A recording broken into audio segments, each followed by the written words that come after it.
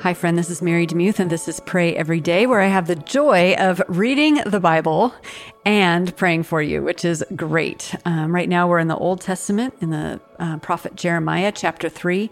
I'm going to be reading from verses 16 through 25, which will take us to the end of chapter 3 in the World English Bible. And this is what it says.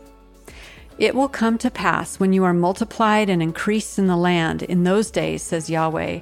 They will no longer say, the ark of Yahweh's covenant, it will not come to mind. They won't remember it. They won't miss it, nor will another be made. At that time they will call Jerusalem Yahweh's throne, and all the nations will be gathered to it, to Yahweh's name, to Jerusalem.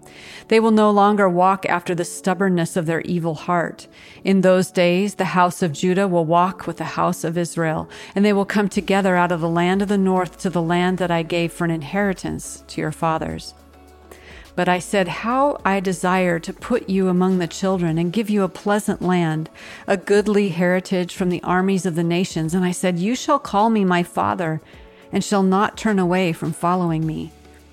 Surely as a wife treacherously departs from her husband, so you have dealt treacherously with me, house of Israel, says Yahweh. A voice is heard on the bare heights, the weeping and the petitions of the children of Israel, because they have perverted their way. They have forgotten Yahweh their God. Return, you backsliding children, and I will heal your backsliding. Behold, we have come to you, for you are Yahweh our God. Truly help from the hills, the tumult on the mountains is in vain. Truly the salvation of Israel is in Yahweh our God. But the shameful thing has devoured the labor of our fathers from our youth, their flocks and their herds, their sons and their daughters. Let us lie down in our shame and let our confusion cover us. For we have sinned against Yahweh our God, we and our fathers, from our youth even to this day. We have not obeyed Yahweh our God's voice. Mind if I pray for you?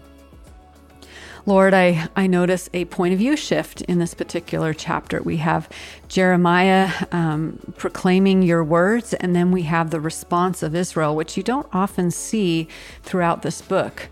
And their response in this part is beautiful. It is a truthful acknowledgement of what they have done, that their fathers haven't followed you, that they haven't followed you, that they have basically committed adultery with other gods, that they were wrong, that they were shameful, that they are full of confusion. And Lord, I know that those when we are not walking with you, those are the traits that we have. We are confused. We lie down in our shame. And we have that heaviness of knowing that we don't have a right relationship with you. So Lord, in this moment, we just confess our sins before you, like the nation of Israel did in Jeremiah chapter 3. And we just say, please forgive us. We have wandered astray, but we want to be in relationship with you. We want you to be our everything. We want to surrender, and we choose to surrender our plans, our hopes, our relationships, our finances, our bodies, our lives, the span of our lives. We surrender it all to you because you hold all things in your hand and you all things hold together. Lord, you know the number of our days. You know the number of the hairs on our head. You are good. You are kind. You are gentle. You are full of mercy. And you especially love to hear the cries of your children when they confess their sins to you. You are faithful and merciful to forgive us when we walk toward you. Lord, we don't want to be as a wife who treacherously departs from her husband. We want to have fidelity toward you, to love you, to worship you, to lay down before you and just lay in your presence and proclaim that you are the King of kings. You are the Lord of lords. You are the creator, the maker of heaven and earth. You are the maker of us. You are the one who holds all the stress, all the problems, every single story of humankind you hold in the palm of your hand. You are weaving a story that is beautiful. You're weaving a story that we don't know, but help us to trust you to weave it your way and in your timing. Lord, I pray for those prayers that have been unanswered for years, and we lay them before you as a sacrifice. And we ask, Lord, that you would hear our prayer. You would hear our prayer for mercy. You would hear our prayer asking for forgiveness, but you'd also hear our prayer as we intercede for those who are far from you.